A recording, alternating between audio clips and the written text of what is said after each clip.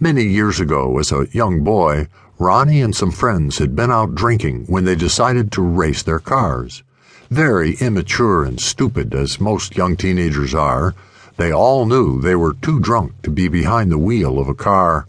But little did they understand this would be a fateful night for Ronnie's closest friend, Barry Alderman.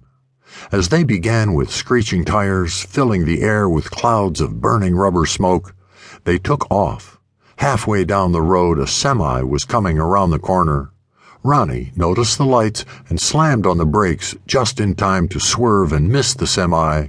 However, his dearest friend had not seen the headlights in the distance and ran head-on with the barreling semi, killing him instantly. A tragedy that would take years of therapy for Ronnie to get past, and till this very day haunted him in his dreams. Apologies to Barry's family never seemed good enough, and Ronnie couldn't help but wonder if what happened to his family was revenge on the part of Barry's family, even after all those years of silence. At the time, Ronnie knew nothing of Barry's family, other than his father was a mechanic, his mother a nurse, and his younger brother was a normal teenage boy like all the rest of them were.